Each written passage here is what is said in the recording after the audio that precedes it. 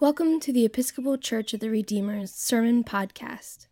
The readings appointed for this sermon are from the book of Genesis, chapter 50, verse 15 through 21, Paul's letter to the Romans, chapter 14, verse 1 through 12, the Gospel according to Matthew, chapter 18, verse 21 through 35, and Psalm 103, verse 8 through 13.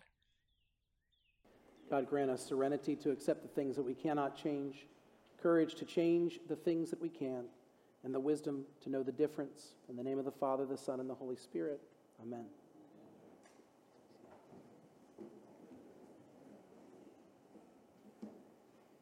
Well, this is one of my favorite stories that Jesus tells. This is like in my top 10 stories that Jesus tells today.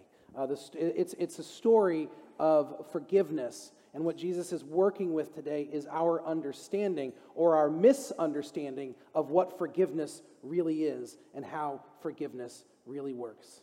Before he tells the story, the whole stage is set. Of course, it's framed by Peter approaching him and saying, "So Jesus, how often should I actually forgive someone? Up to 7 times?" And I love this because you can tell that Peter is trying. He's trying. He's been with Jesus for a little while now. He's starting to understand this whole mercy thing. And, instead of not forgiving anyone at all or only forgiving them once, he's like, I could get up to 7, which, if you've ever been around people, that's a pretty high number. Like, forgiving the same person 7 times? I'm like a 5 tops guy myself, right? So 7? And that's what Peter does. He goes, I'm going to get, and by the way, 7, great biblical number. Like, he's really working Jesus here. It's fantastic. Right? Could I forgive someone up to 7 times? And Jesus looks at him and goes, 7? How about 77? Which is just not fair at all. That's not a number you would have guessed.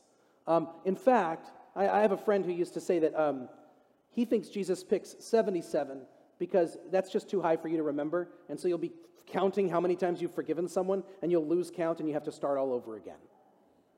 Because that's how Jesus is actually talking about us working. By going from 7 to 77, what Jesus is doing is he's actually trying to destroy our whole way of counting, trying to destroy the way that we keep count, how we keep score. Because we do that, we'll keep score on people, right? We'll keep score. You never go out with someone for a meal and they'll be like, I'll get you next time, and like, oh, you got this time, and I got, and you watch these, or maybe you see, when I was a kid, I used to watch my parents do this with whoever we were out to dinner, and they'd fight over it. I was like, what are y'all doing? Just eat and enjoy each other. No, we've got to each be even. We've got to keep score. Jesus is trying to get rid of that completely. And it's not necessarily obvious to us that he's trying to do that by the story that he tells. Frankly, because of a problem of we don't actually know the kinds of money that he describes in his parable. That's not like talents and denari. That's not things that we understand, okay? So he talks about, and I want you to hear this, the slave owing the master 10,000 talents. And you're like, ooh, 10,000 bucks sounds like a lot. Well, 10,000 bucks is a lot, except that 10,000 talents is roughly related to $60 million. So the story that Jesus is telling is about a working class guy who owes his boss $60 million. Does that sound a little unreasonable? Yeah, it is. Friends, it's not possible. Jesus is telling a story. Okay? He's telling a story about a person who owes a completely unreasonable and unpayable debt. Impossible. It's such a ridiculous number that when the master says it's time to call to account and pay for it, the servant goes, I'll do whatever I can. I'll work for the rest of my life. I'll pay you back, I swear. And the master's like, no, you won't. You're never going to make $60 million. Are you going to play the lottery? Like, what's your plan? In that moment, the master forgives him. And the point isn't that he forgives a big debt. The point is that he forgives an unforgivable debt. The point isn't that he forgives something that the slave would have to spend the rest of his life trying to pay off. The point is that he's forgiving something the slave will never, ever, in all of history, possibly pay off. It's not possible. That's the point. So this slave is forgiven. And then he turns around, and he's so excited, and he goes out, and in the middle of his excitement, he sees his other slave friend, who it says owes him how many denarii, do we remember? 100. well, that sounds like a lot. And, it's not $5,000. Owes him $5,000. That's not small. $5,000. That's not small. It's kind of small compared to $60 million. He's just been forgiven an unforgivable debt. He has just been forgiven a $60 million debt, and he sees someone who owes him $5,000, and he goes, put that guy in jail. It's debtor's prison for him. This is the story Jesus is telling. Is he telling a story of how often we should forgive? Of how many times? No. Is he even telling a story of how big a sin we should forgive? Again, no. Jesus is trying to change our relationship with forgiveness. How do you and I, how do we relate to forgiveness? What is our relationship with forgiveness? How do we understand it? He recognizes that most of us keep score. We think of forgiveness as an isolated event where someone does a wrong thing, and if it wasn't too bad, and if they ask for forgiveness, and if they're willing to make amends, and if they grovel just right, then I will say the magic words, I forgive you. Don't do it too many times, though. Only 77 times will I forgive you. You get to 78, and you and I are through.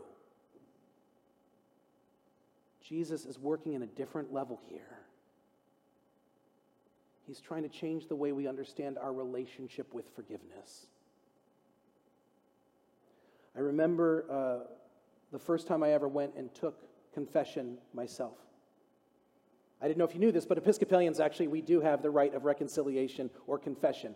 It's not required, so none of you ever do it. But you could. You could. Here's a little advertisement. You could.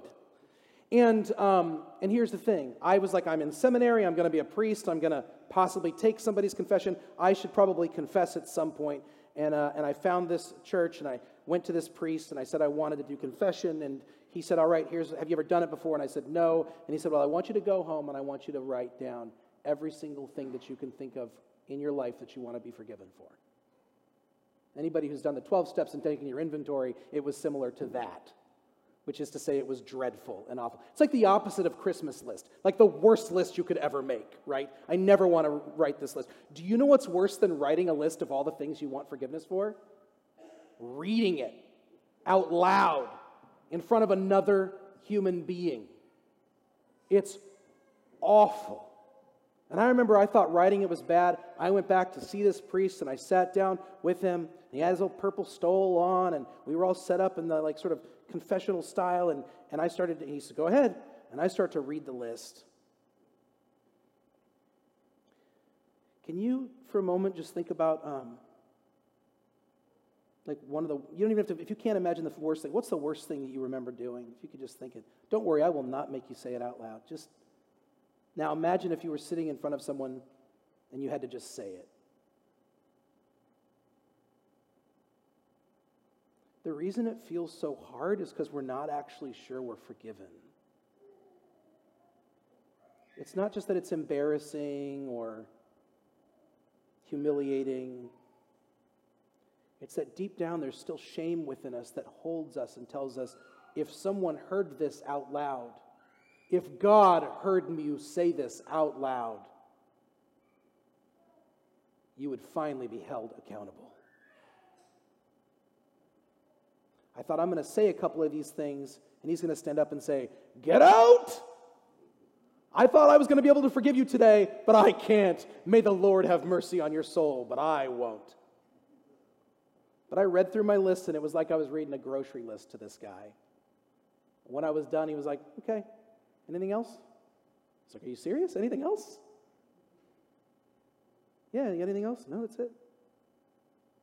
We prayed together, and he, in Jesus' name, absolved me of my sins. And it was powerful because I went, oh, I said the thing out loud. I spoke out loud about who I am and the things that I've done, and I am still loved, and I am still cared for. And friends, I don't know that we all believe that about ourselves. I don't know that we fully understand that we are actually genuinely forgiven. Y'all think about it.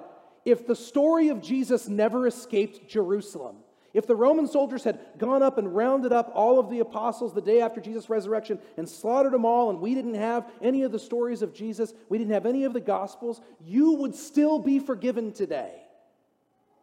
If none of us even knew about Christ, you would still be forgiven today because of the work that God has done. God has forgiven us. This is a true thing about who we are. It is as foundational to us as anything. We are utterly and completely forgiven. Can we act like it? Because forgiveness is not just a moment in time, it is a process. It is actually, forgiveness is a way in which we view the world, the way we live in the world. Forgiveness is not about how you choose to deal with one person. Forgiveness is about how you live in this world. This is why this servant in this story, he doesn't understand forgiveness. Because he's not able to see the person who owes him anything. He's not able to see him the same way that his master has seen him. He still looks around and is counting the cost. He still looks around and is taking score. Jesus is trying to obliterate the score-taking, the scorekeeping. Jesus is trying to get us out of the mindset of saying, this is how many times I will forgive you, and not one more time. And Jesus is drawing us into a place of consistent, of active love and mercy with the people with whom we share this life. I used to think that everybody was good. Like all people were good. Deep down, everybody's good. Friends, I don't believe that anymore. At all. I also don't believe that everyone's rotten. And I was like, there is this sort of, if you go through sort of Christian education, there are different kinds of approaches. And some people will say that, that people are fundamentally corrupt. I mean, there are whole swaths of Christian theology that say people come out of the womb just destined for hell because we're rotten at the core. And the counter to that is, no, we're all holy and wonderful. And the truth is, neither of those things are real. The reality is, we are good and bad. We are beautiful and ugly. I don't mean like good people over here and bad people over here. I mean, each one of us has such beauty and love inside of us, and we also carry within us so much fear and hatred. We have pettiness and generosity, both within us at the same time. We have amazing hopes, and we have deep anxieties. We are complicated people. And amidst all of this, one of the deepest anxieties we carry is that if someone were to see the truth of who we are, we would not be loved, we would not be accepted. We believe we are unforgiven. And this affects how we treat each other. Because we cannot accept our own forgivenness, we find it difficult to forgive others. We think it's our job to hold them accountable. And our relationship with the truth is skewed. The last few years we've been doing this work in the church, becoming beloved community, this work of focusing on racial justice and healing and reconciliation. And some people are just like, maybe if I ignore it, he'll stop talking about it. And I won't. But the thing is, that I find interesting is when we invite people to take some of these classes or programs, some people will do it, some people won't, but some people will say, oh great, like you just want me to go and feel guilty. I'm not really interested in going and being made to feel guilty about who I am. Isn't it amazing that we think that telling the truth about who we are is supposed to make us feel guilty? Isn't that fascinating? That we actually think that if we're confronted with ugly truths about ourselves, about our history, about things we might be involved in any way, we go, well, that's just there to make me feel guilty. Where is the forgiveness in our hearts? Do we not understand that even in our own ignorance and in our own complicity with evil, we are forgiven? We are loved by the God who will not let us go. If we could believe that, imagine the truths about ourselves we could face. If we could believe that we are loved immeasurably and unconditionally by the God who knows the darkest parts of our hearts, if we could believe that, how would we operate differently in this world? Our relationship with the truth, our relationship with our God, our relationships with one another.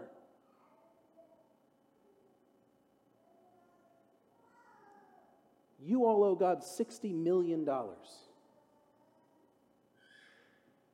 No, you don't. It's gone.